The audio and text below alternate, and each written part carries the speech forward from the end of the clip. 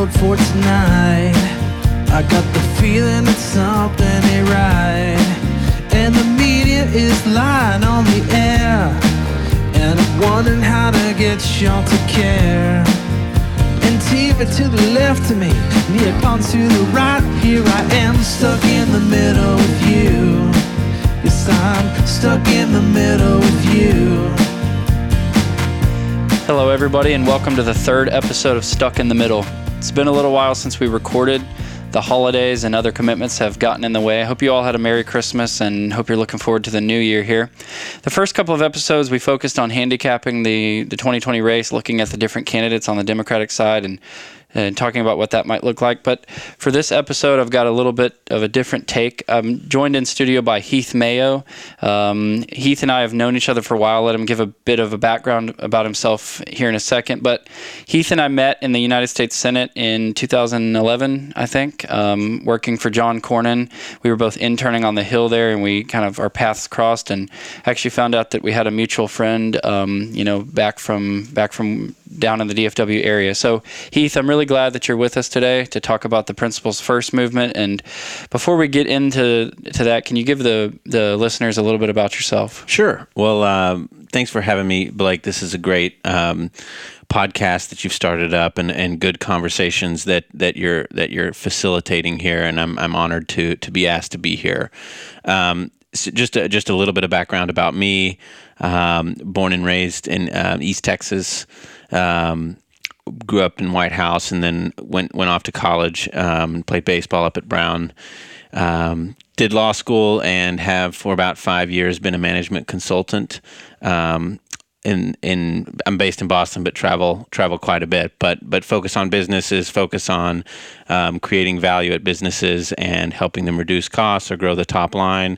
So that's where my professional experience is. But politically, I have sort of always been pretty active, and my passion is really at the grassroots. What really energizes me about politics is one-on-one conversations, face-to-face conversations, particularly in a moment where I think those kinds of face-to-face interactions get lost in sort of this, minimalization of our politics to the bite-sized tweets or Facebook posts or something that can go viral on the internet. Sure. I think those kinds of substantive conversations that you have in a face-to-face meeting really have gotten lost. So that is where my passion has been. I'm conservative. I'm a Republican, still a Republican. Although it's becoming harder and harder to know what either of those words really mean.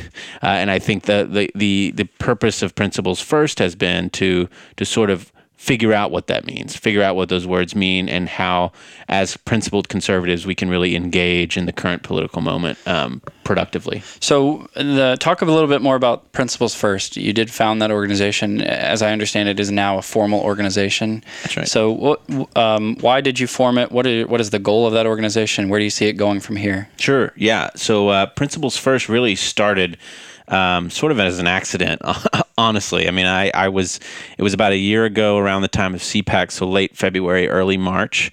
And CPAC, for the listeners who may not be familiar with it, is the Conservative Political Action Conference. It's basically an annual get-together of every talking head, every pundit. Pundit and activist. It used to be sort of a mecca for conservative grassroots.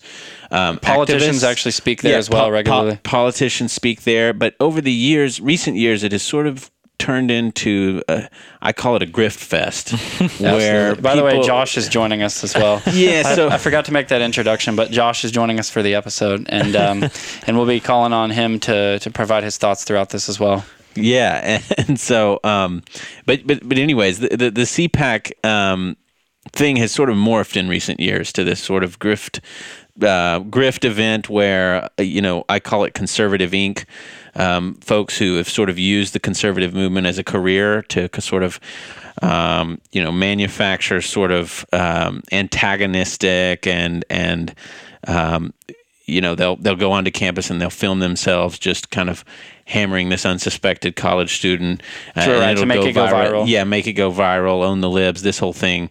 And the conversation that happens there really isn't this substantive debate about what it means to be a conservative. It's just, hey, let's all get together and talk about how awful the left is, which, I get it. Politics is a zero-sum game, and none of us, have our disagreements with the left, but for me, that's just not a very productive exercise. And so, principles first, getting back to the answer, started as sort of a response to that degradation of CPAC. And I was going to be in D.C., and I said, you know what, does anybody want to just meet up over drinks and let's talk about what it means to be a conservative? Well, this caught the attention of a lot of folks in D.C. It caught the attention of Matt Schlapp, who is the director of CPAC. He actually attacked us publicly. Publicly attacked us, and so we got a little buzz from that, and folks were actually interested in the conversations that we were starting.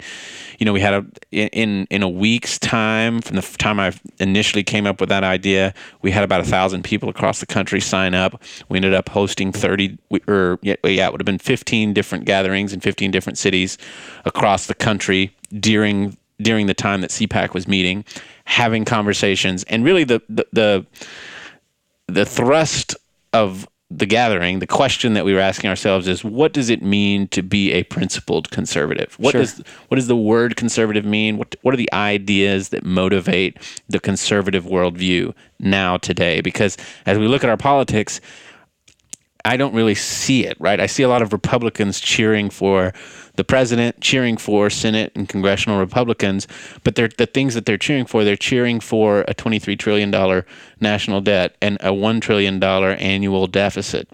They're cheering for unilateral executive orders without the consent of Congress to move funds around that Congress has appropriated for other things. And those are things, look, if Barack Obama had did that, he did sort of do that. We can have debates about the legality of it, but with DACA and DAPA, same thing. Conservatives were outraged over the fact that President Obama didn't go to Congress to get approval. So wasn't the response to Obama, we will put somebody in office who doesn't utilize executive orders. Exactly. And that for a long while was the conservative answer. Look, we're principled. These are neutral principles. We don't really care. It's about, you don't care if you agree or disagree. These neutral principles apply to us and you. And that's sort of what attracted me to conservative. That's sort of what makes me a conservative, right? Is because I feel like it's a set of rules that apply to everyone, regardless of if we agree. That has not been how the Republican Party has conducted itself over the last 2 or 3 years. So, you mentioned how the Republican Party has acted over the last couple of years. Really, they've championed the president. They've really rallied in his corner.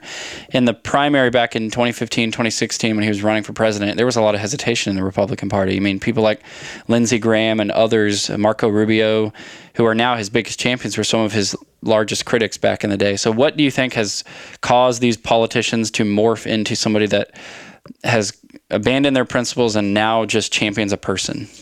I think it's just survival. I think part of it is these guys, they get to Washington and they kind of like it, right? They kind of like the trappings of high office, and pretty soon they sort of forget why it was they ran in the first place.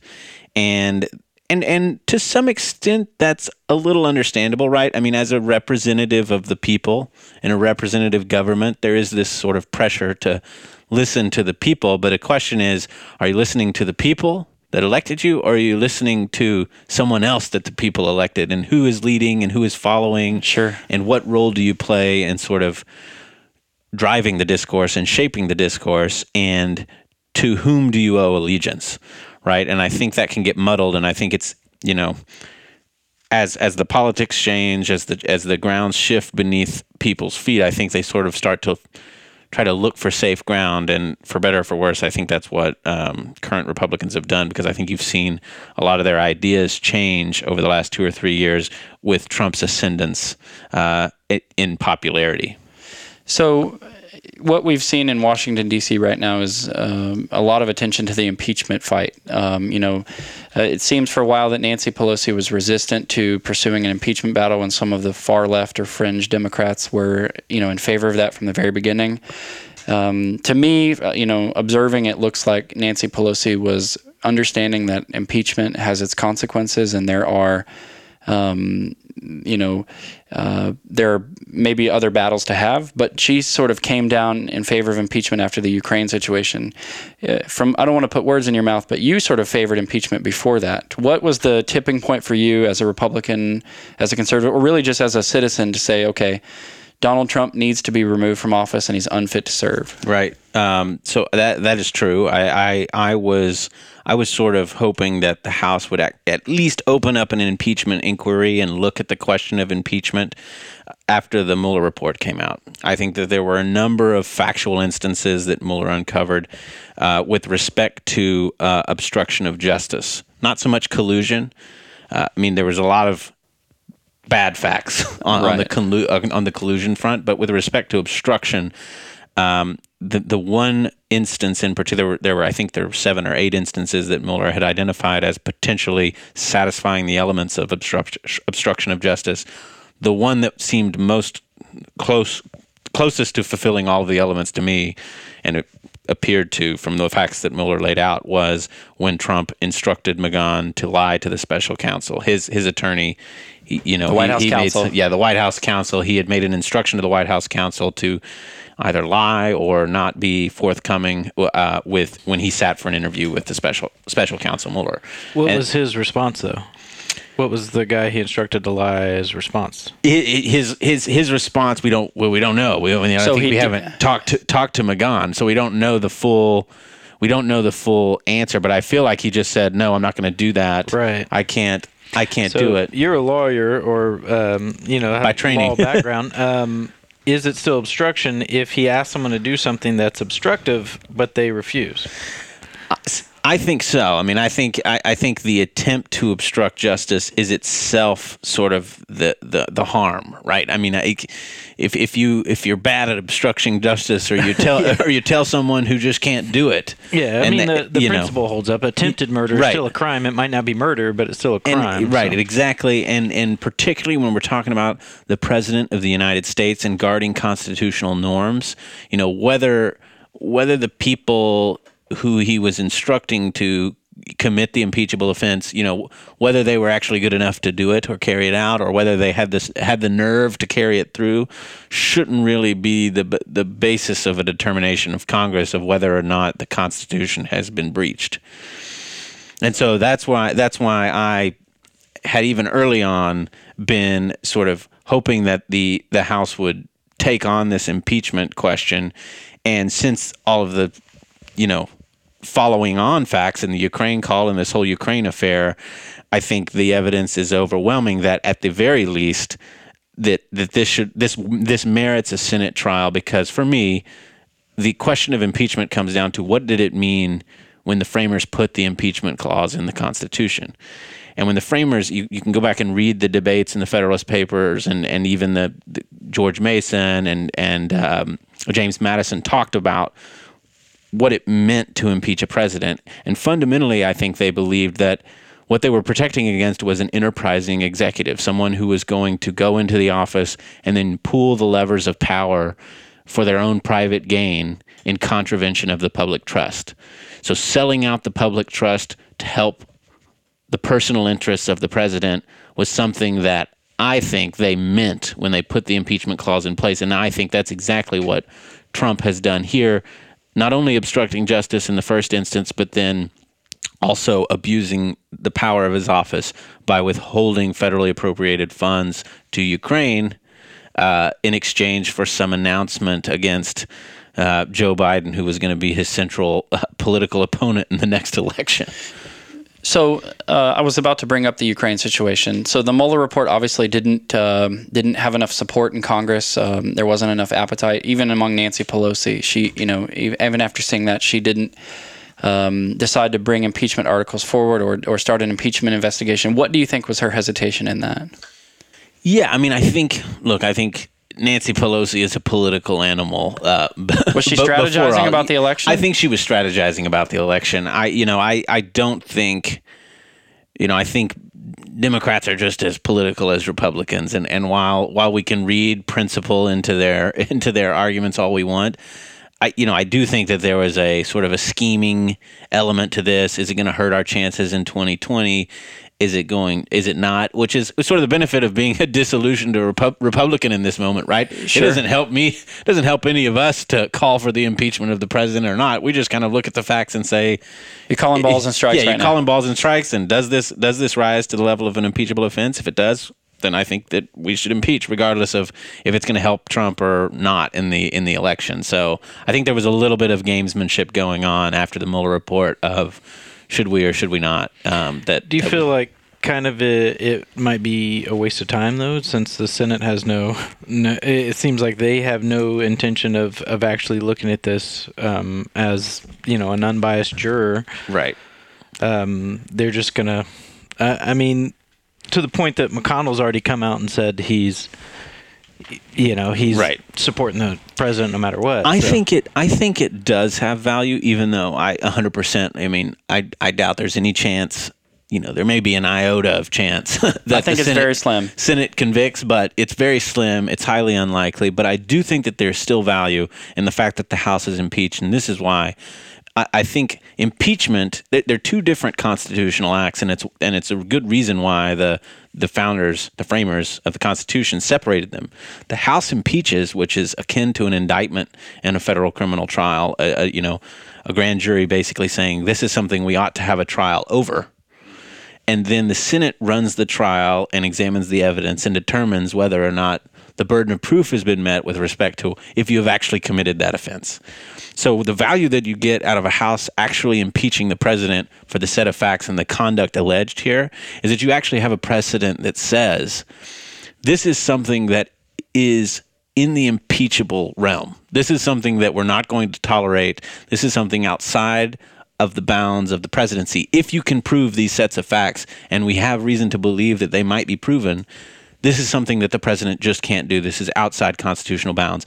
If the House had not done that, then future presidents would have said, "Oh, this is a green light. I can kind of march through this door without concern for, an impeachment article being brought against me because this has happened in the past and no one did anything, so I'm okay." Do you think that this strengthens his chance of reelection? And if it does strengthen his chance of reelection, does it negate any benefit that you just mentioned? So even if it strengthens his chance of being reelected, is it something the House should have still pursued? So I think yes. The answer is to that. Just as a principled matter, I think yes, they should have pursued it, no matter if a crystal ball reader had said, if you impeach the president, he will be reelected. I think as just a constitutional rule of law matter, they should have. They're duty bound to do it anyways. Do you think it does increase his chance of being reelected? Does it embolden him? It probably does, right? I mean, this is a guy that is emboldened by pretty much everything, right? I mean, there's nothing you could do. I mean, if you hadn't, I mean, it's a good question, right? I mean, if they hadn't impeached, he would have had fodder to say it was all a hoax, right? It's hard to know how things cut, right. Either pro or con against this president. That's why I think you stand by your principles. You stand by your principles. You fight for your principles. You defend the actions pursuant to those principles, and the chips will fall where they may. So when you take stock of the Trump presidency, you've talked about some of the things that you see that are troubling, and you obviously have come out in favor of impeachment. But are there policy accomplishments or sort of achievements that you would recognize and give him credit for? Look, absolutely. I think impeachment is a completely separate thing. You could be the most rock-ribbed conservative that has never voted for a Democrat in your life and still look at the facts here and say that's an impeachable offense. Absolutely, and I do want to keep them separate. So that's pardoned off. And so now let's think, Trump has never done any of that. It's hard to say that, but let's just say Trump as president, let's look at his policies. I think there are maybe one or two things, there's a couple of things that, sure, president, he gets credit for. I actually, as an originalist, I was involved in FedSoc in law school, I agree with the jurisprudence of a lot of the judges that he has appointed. Sure. He's appointed a lot of judges, and those judges would have been appointed by Ted Cruz, by Marco Rubio, the same slate of judges, pretty much. They were basically picked from a list given to him by the Federalist Society. That is correct. And so it's hard to object to that as a conservative, right? I mean, you give him credit for that just for listening to the right people, right? I mean, I don't think that there was anything people that Trump chose, right? But exactly, and so there's nothing really unique about Trump that made that a sort of something that no other conservative would have been able to do. Okay, so that's one. I think good job. We've got a lot of great judges on the court, in my view. The second one, which is increasingly being it's in question as to whether or not it was actually effective, was the tax cuts. Sure. I think conservatives generally believe in lower taxes if it's done correctly, and I say if it's done correctly, it's sort of in all caps, because I think that we're learning that, what does it mean to be a fiscal conservative?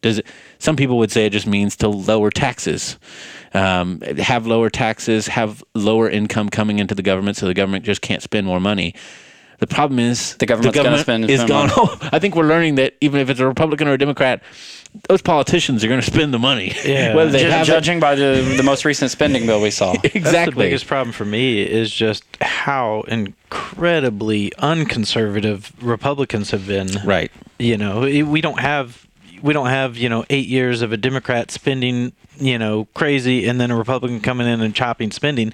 Both sides just spend like it's and it would be nice. And I don't see that changing right now. Right. And it would be nice if you had two parties in the country that at least played that divide, right? That you had a conservative, austere party that was willing to manage public deficits and public budgets responsibly, and another one who was willing to spend and invest and use the public coffers to sort of spur economic growth, if that's what you think that the government can do. But we don't have we have two parties that do that. They just do it on different priorities. Right.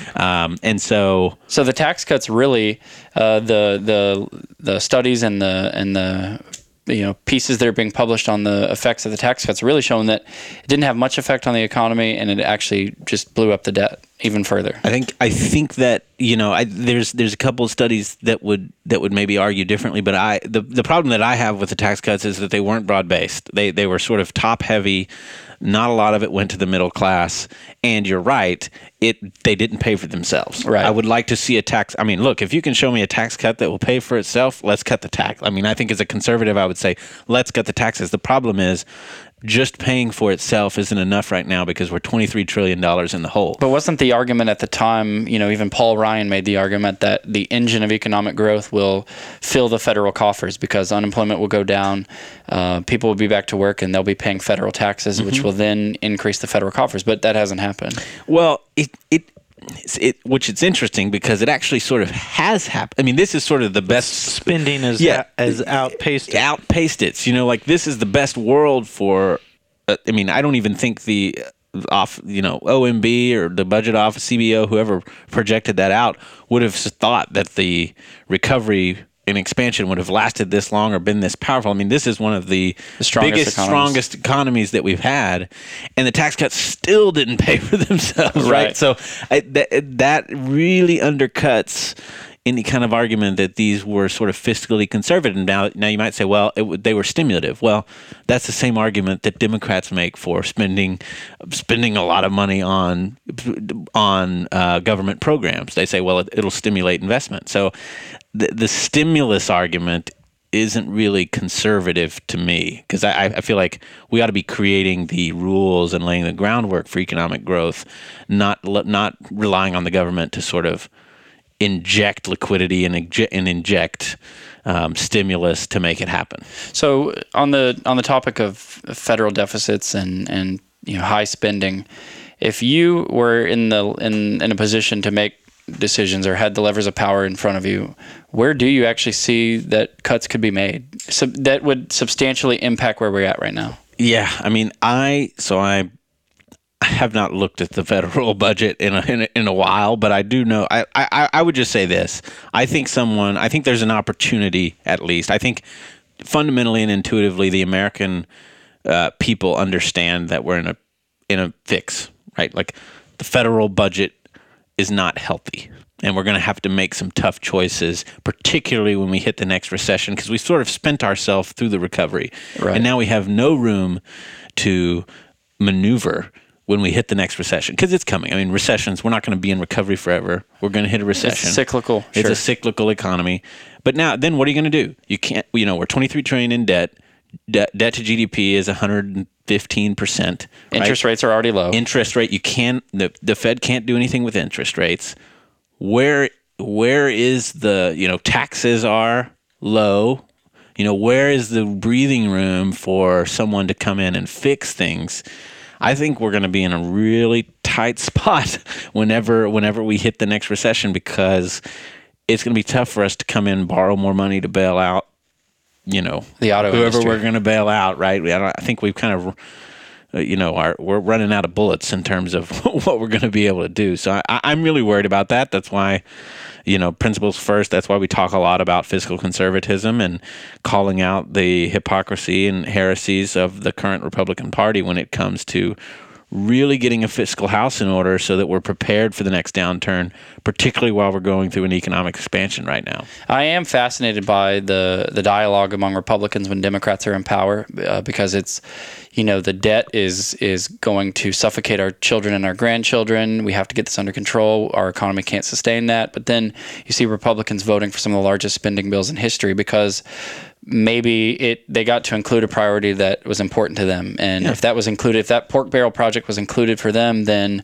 by default, they're okay with it. You do see some conservatives come out, opposing it, maybe to the disdain of the president. But, it's interesting because when the levers of power switch and the Republican becomes in power, that discussion evaporates completely and you don't see it happen at all. Right. And I think, look, to the Republicans' detriment, right? Because suppose that we wake up next year and it's, Elizabeth Warren as president, and she announces, Medicare for all, or a huge federal, a huge new federal program that costs trillions and trillions of dollars. The first thing that Republicans are going to want to say is, we can't afford it. We're in debt. How are you going to spend us into oblivion? And Democrats ought to just look at Republicans and say, zero credibility. Where were you guys when Trump was president? We're going to have no credibility to make those arguments.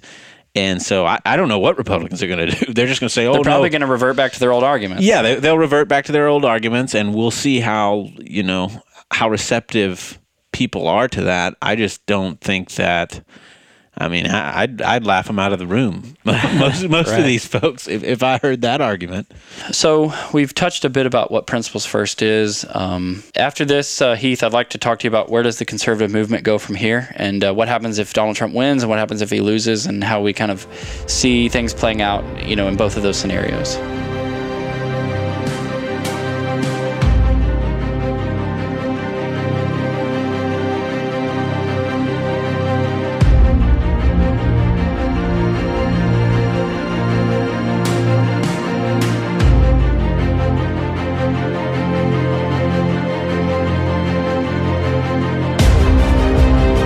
We're back here for a second segment of the Stuck in the Middle, Episode 3 here.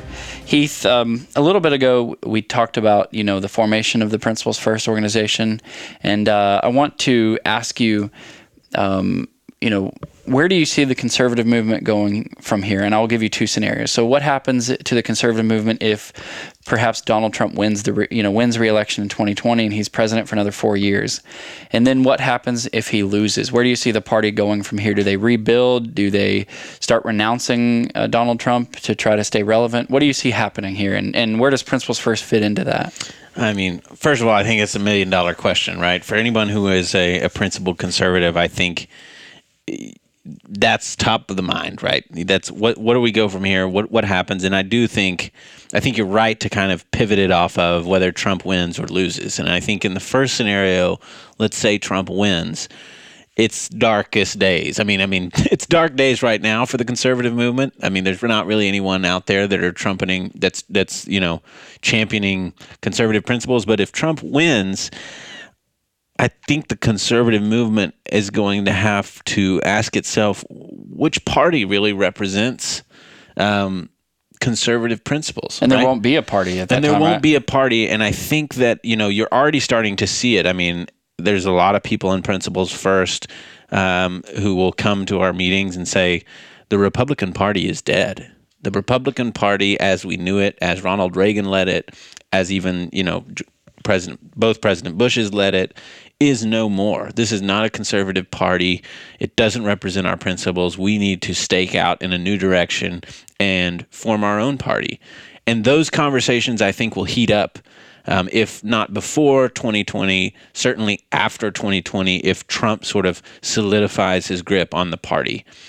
I hope that doesn't happen. I hope that I am still a Republican at the moment. I'm sort of hopeful that this populist nationalist moment will pass, and we'll kind of get back to a conversation about what it means to be a conservative, because we're going to have to rebut whatever it is the Democrats plan on doing. And then the only way to rebut that is with sort of traditional conservative principles of limited government, fiscal responsibility, and those types of things. But that's why I say if Trump wins, it's a pretty dire consequence for the movement. If he loses, let's get switched to the bright side. If Trump loses in 2020, I think that there will be a jockeying, as there always is. It'll be like this year's Democratic presidential race with the Bernie Sanders and the Warren crowd versus the Biden, Klobuchar, Buttigieg group. Who can lead that movement? I don't know. I would argue that not very many people that are currently in power would have the credibility to lead a sort of wholesale redefinition of what it means to be a conservative, what it means to be a Republican after Donald Trump. I think it's going to be critical that the party sort of wipe the slate clean, but we'll see. I mean, there will be people making different arguments on that point. You'll have Josh Hawley, you'll have Justin Marco Amash. Rubio. Justin Amash could make a good case that he could be a guy to completely sort of pivot the party in a completely different direction. And I think that's why not only the sort of binary of whether Trump wins or loses is important, but by how much in either direction. If Trump gets just destroyed, right, and Republicans lose the House and lose the Senate. Do you see that as a possibility? I do see that as a possibility. I think anything is a possibility. I mean, a year is a lifetime right now in politics, and anything can happen. I mean, if we could learn that, Trump was, sold Erdogan a hotel in Turkey, and that's why he pulled out of Syria and let Erdogan come in and kill all the Kurds. Who knows what we'll learn right in a year's time. But I think it is a possibility, and I think I think a lot of conservatives sort of overestimate Trump's popularity. Because of the way that Trump has sort of divided the country, people have divided into their camps. And so you sort of, if you're a Trump supporter in East Texas, for instance, you go to church with Trump supporters and you right. affiliate with Trump supporters. And so the world to you looks like, oh, Trump's going to win this one in a landslide, no problem. Everybody I know really likes Trump. And then, I travel around a lot for work, so I see sort of a spectrum of young professionals that I went to school with who are conservative, principally conservative, that are just sort of sick of having to defend this intellectually, all the way to people who are just like, this guy is the bane of our existence. He's destroying the country. He's destroying everything that we believe in. I can't stomach it anymore. So there's certainly a range of views out there and intensity that are going to manifest themselves in some direction. And if you believe the polls, you got to think he's going to lose. But again, the polls also said Hillary Clinton was going to win. So it's tough to trust what the polls are saying, particularly with the Electoral College sort of mediating just sort of an up or down vote by the people. You said you believe Trump's popularity is overestimated. I personally think he remains extremely popular in the Republican Party. I mean, poll after poll shows that. And I also believe he happens to be the favorite. Would you disagree with that? In the election, in the general election, head-to-head election, I think. Look, I'm not a prognosticator. I'm not very good at it. Right. Because I think I get a lot of times. It's hard. I think everybody does a little bit. They'll describe their own views on what they'd like to see or what they think is happening. But I think people overestimate his popularity just because no one really talks about their concerns. I talk to a lot of conservatives that come to these principles first meetings and, wow, I didn't really know that there were folks out there that thought like I do about Trump. I'm I'm not going to vote for Liz Warren. Yeah. But I don't really like all the stuff that Trump's doing. I mean, he's not, I don't want my kid to act like this, right? I think Senator Langford from Oklahoma was just on the record just today as saying something like that. So I think that there's a lot of under the surface discontent with what this guy represents. Obviously, I mean, it's above the surface on the Democratic side, but in the Republican side, I think it's sort of a silent, probably not a silent majority, but at least a silent plurality of folks who are like, yeah, this is a headache. I don't really know what to do because I don't want to sign up for Medicare for all, but there's no good way for me to register my dissent right now because it feels like, at least on the surface, that everyone's just marching in line. So in a head-to-head matchup, I think with those possibly discontented Republicans that aren't liberal and don't want to see liberal policies, do they hold their nose and cast a ballot for Donald Trump because all of his flaws are baked in? It's hard to know. I think that depends on the opponent. So certain opponents. Yeah. I mean, if you get a moderate Democrat, I think Trump's value goes down. If you get a far left Democrat somehow win, then I think you're going to see people hold their nose and vote for Trump. Yeah, I mean that is right. I think that could happen. Right. That logic makes sense to me. The logic of Trump just being too far afield of what people would be willing to actually pull the lever for also made sense for me in 2016. I thought he was a terrible candidate. I thought he had no shot.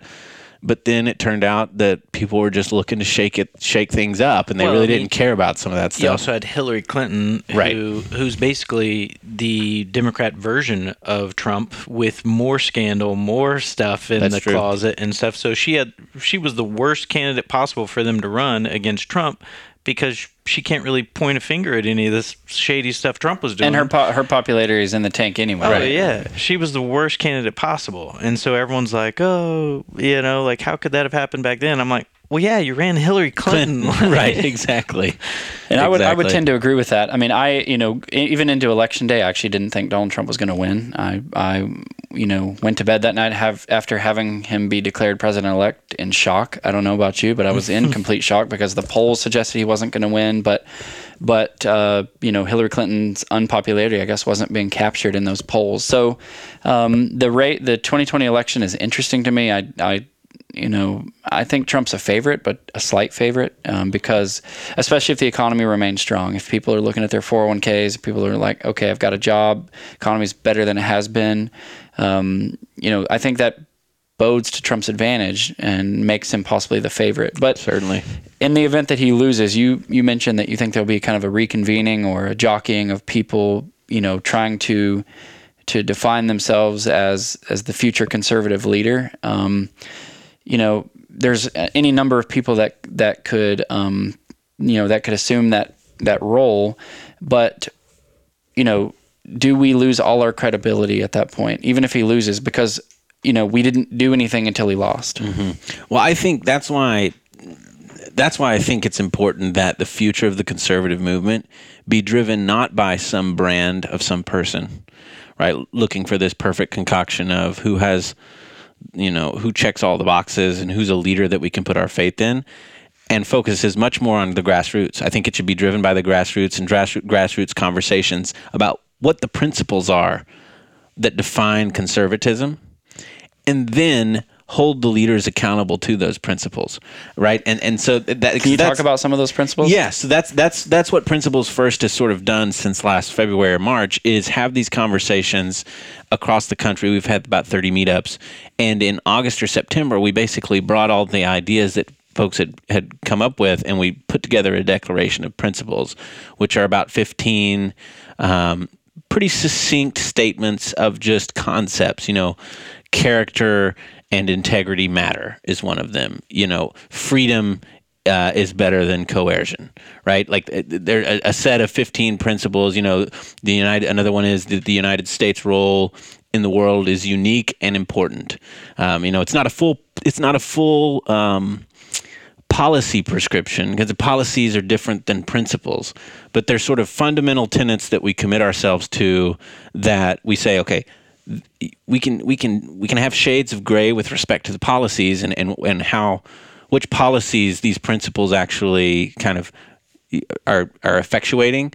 But let's agree on the principles, and let's not compromise on these things, because I think we have over the past 2 or 3 years to a point of where we don't even know what the principles are anymore.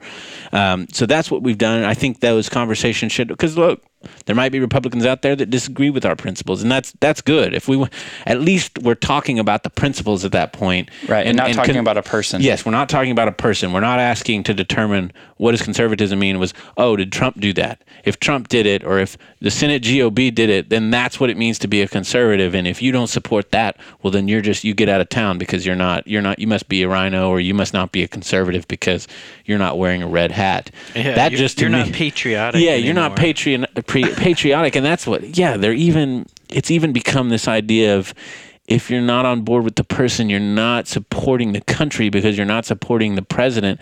And I actually think that's dangerous. That is dangerous. That has never been except for maybe the Alien and Sedition Acts at one point around the founding. It's not really even who America is at all.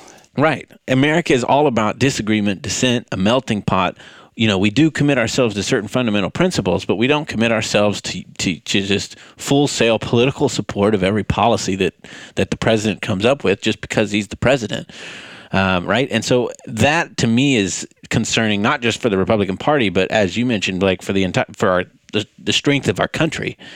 And this is one of my hobby horses, but I think that our enemies are starting to realize that is the thread that they can pull to unravel this experiment.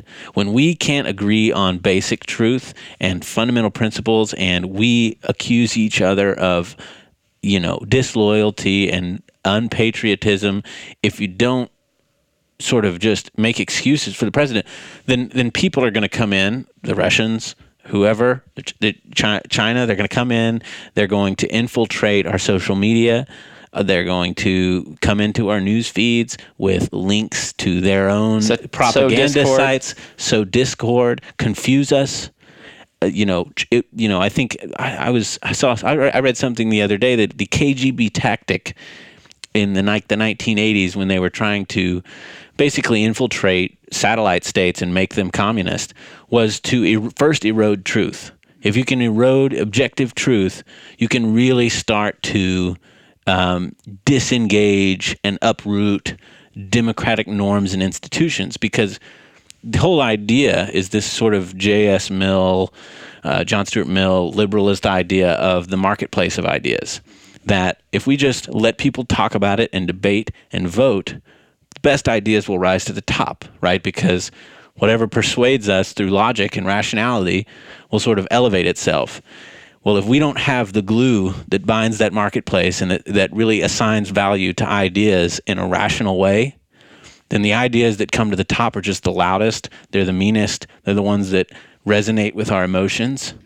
And that, I think, is what our enemies are exploiting. And if we don't recognize that as a people and fight back against it and speak to each other face to face, we're gonna continue to fall into this trap of, letting others manipulate and influence our elections, our government, and steer policy in ways that are unhealthy for the United States. Well, you're actually seeing that right now when you see, United States senators come on television and repeat talking points of the Russian government, that it wasn't the Russians that interfered in our elections, that it was actually Ukraine, when there's actually zero evidence of that. Our intelligence communities who do this for a living, that are paid to be on the ground and know these things, have no evidence of that. In fact, it's all the opposite direction. And look, here's the problem. I don't think that the senators think and intend to spread Russian propaganda. Right. It's not malicious. That's the problem. They don't. It's become so synonymous in our discourse that it's just another argument to make, right? They just think, well, they're looking at polls and they're saying, oh, well, this is what 70% of the Republican Party believes, so this is what I can say. And that's what Putin does all the time in Russia, right? I mean, he just kind of comes Didn't out. he say the other day, I'm glad the pressure's not on us now? Yeah, the pressure's not on us. Or like, you ask him about the invasion. We didn't invade. We don't have troops in Crimea. We didn't kill anyone in Crimea. It's just basic denial of of facts. truth, and that's how it works. That's how strong men stay in power. I mean, if you go ask Kim Jong-un, he's going to say, "Oh, we have the best economy in the world. We're the strongest country in the world." And meanwhile, his people are starving in huts in North Korea, right? I mean, that's what they just deny the objective truths that are inconvenient to their power. And that I fear is if we don't get back to basic truth and objective rationality, we run the risk of really eroding some of the democratic institutions that have been the great experiment of the United States and our Constitution. So I want to challenge you a little bit on the day after the election. So you mentioned that for our movement, it would be better for Donald Trump to lose, but Donald Trump losing means the Democrat has won, right? The candidate that has principles and policy ideas that we disagree with has won. Does that put us at a disadvantage because now that person is in power and maybe those things that happen, that the policies that they propose, maybe they are detrimental to the economy, maybe they do put us in a worse position. How do we combat that? So I guess what I'm trying to say is, because things are going well in terms of the economy and people are working and wages are rising and the stock market is doing well, does that not necessitate Trump staying in office at all until we can get a different Republican in power? Yeah, I mean, look, there's no question that if a Democrat is elected, and particularly if that Democrat is Bernie Sanders or Elizabeth Warren, that's going to set back the conservative movement. It's going to be harmful to the conservative movement either way. I mean, it's sort of a, Trump wins, the conservative movement is probably, over with respect to the Republican Party or set back tremendously. If a Democrat wins, then some of the conservative gains, or the very few, are going, it's not going to be a conservative appointing judges, right? So there's some just fundamental truths about that. But I think, the conservative movement can only really open up the conversation and define itself once he's gone.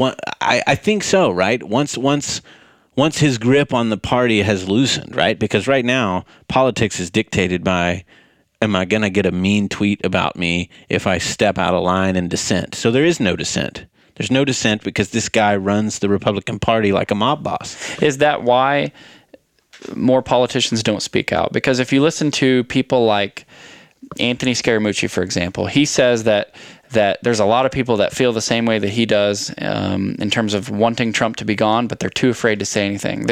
There was another senator, I can't remember who said it, but that said if the impeachment vote was a blind vote, then 2/3 of Republicans would vote to oust him.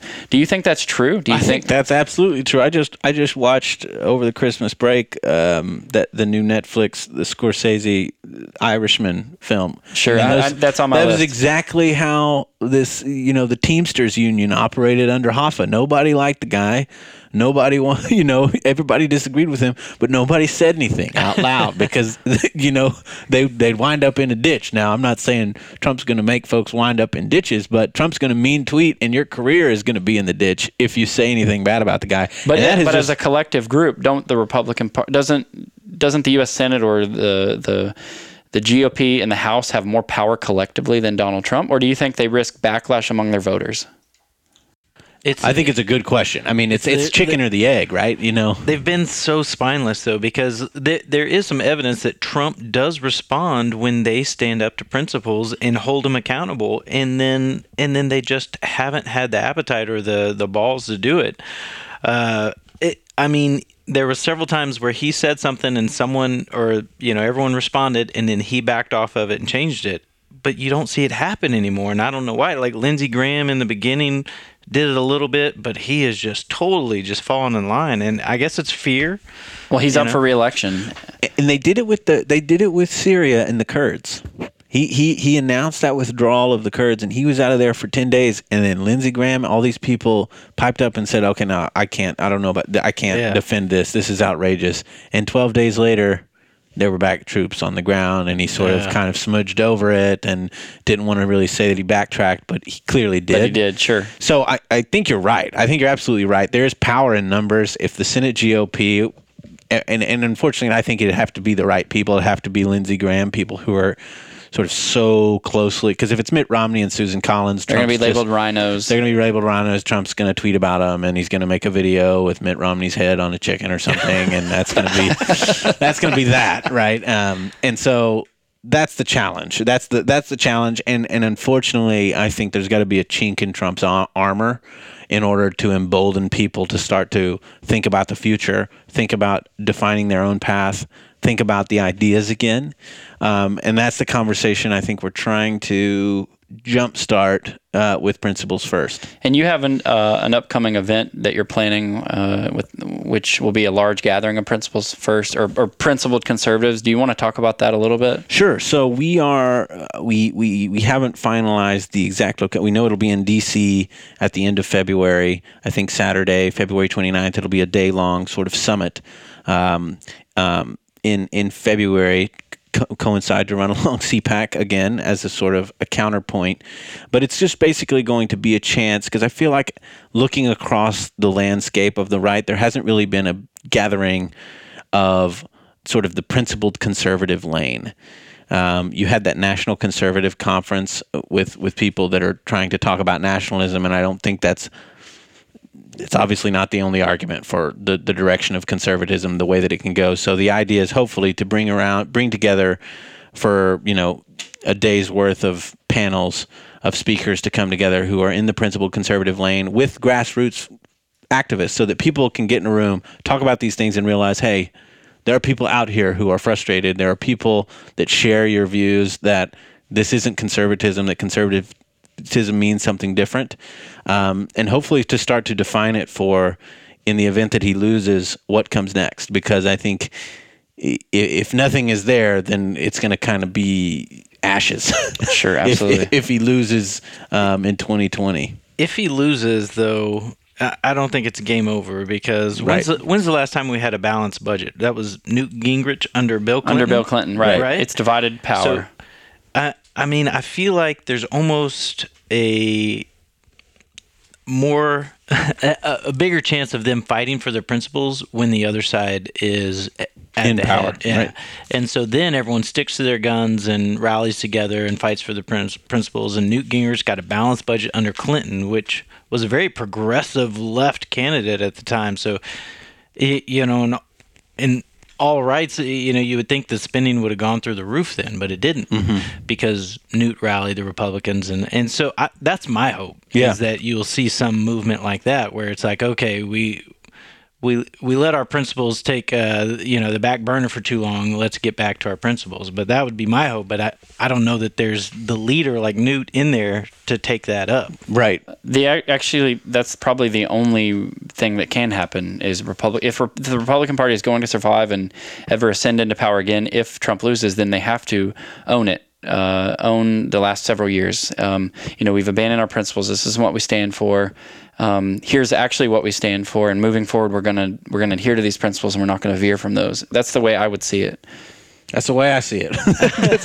I hope that's the way it goes. We're gonna continue to organize. I have a full time job. I'm trying not to get fired from while I organize all of this. So I hope they continue to adopt a sort of a don't ask, don't tell approach to my political activism. But we're gonna continue to do this and continue to have these conversations. I find it tremendously, just personally rewarding, and would probably do this even if there wasn't an organization. I love conversations like this, meeting new people and talking about this, because I think it is such a critical moment for the country. As I sit here at, about to be 30 and look up over the next 20 years, I'm like, where are we going to be? Is this, are we going to be in a world sort of where China is the ascendant global power, and we're sort of in a back seat trying to figure out the kinks of liberal democracy? Are we going to shun liberal democracy altogether, and sort of descend into this quagmire of untruths and propaganda? I think it's an open question, right? Whereas I haven't really ever felt this way about the country until now. I mean, not that old, but I'm sure there have been similar moments in our past where folks kind of caught their breath and were like, "Where are we headed?" But so this is a watershed moment. I do. I mean, I think it was a watershed decade. I read an interesting article because there's a whole host of articles coming out around the new year around the decade. You know, looking back at the decade of the 2010s, situating it in the big arc of the United States and just humanity. And there was one by Ross Douthat, or I think Douthat, he's a conservative commentator for the New York Times, and he labeled the 2010s as sort of the era of the gods of the copybook headings, where rationality was coming home to roost. Because if you look at the 2010s, there wasn't really a lot of disruption in terms of like concrete things. You know, it was a period of economic growth. All of the metrics were on the up. There wasn't a lot of disruptions like you saw in the 2000s, where you had a massive war. You had the biggest attack on our home soil since Pearl Harbor or something like that. I mean, the biggest ever with 9/11. There were things that you would think would have just been so momentous and earth-shattering, but when we think about it, we would think between us that 2010s were this fraught moment where everyone is disillusioned about the state of the country. We're more divided than we've ever been. And he thinks that it's because we're wrestling with all of the changes that were wrought in the 2000s and 90s. We got overconfident in the 90s. We had the wake-up call in the 2000s, and then now in 2010, we can't really figure it out where we are, and so we'll see. But I do think the past 10 years and the past 4 years in particular have sort of been a moment of reckoning, and we're going to have to make a choice in 2020 and in the coming years about who we are as a country. I mean, are we going to? Because I don't think liberal democracy just comes easy. I think it's a fight. It's a struggle. We have to commit to make it work in order for it to work. And if we don't, if we're just sort of content to set aside truth and objectivity just so our side wins the election, or, we stick it to our opponents, then, authoritarianism is going to start to look pretty good for strong men around the world, right? Our liberal values are not going to resonate as strongly if folks like Kim Jong-un and Putin can point to the United States and, well, hey, you guys aren't doing so hot yourselves, so don't be complaining about my gulags when you guys got your own problems. And that is what I fundamentally just hate. Sure, absolutely. I hate that as an American, because I think we are unique. I think we are exceptional. I think liberal democracy is the best form of government that man has ever known. And right now, but it has to be nurtured. It has to be nurtured, and it has to be committed to. And right now, we just aren't putting up the results, I guess is what I would say. It's not looking good. Sure. So anyways, let's leave you with that happy thought. Absolutely. Well, I'll wrap this up, Heath and Josh, by saying I've enjoyed the conversation. I'm glad you've come in to hang out with us and talk to us about this, and keep us updated on any of the happenings with Principles First. And we'd love to have you back on maybe as the election draws closer to see where to kind of handicap things, and even after the election to kind of discuss the roadmap forward. So Thanks again for coming in. Thank you. This was great. Appreciate it.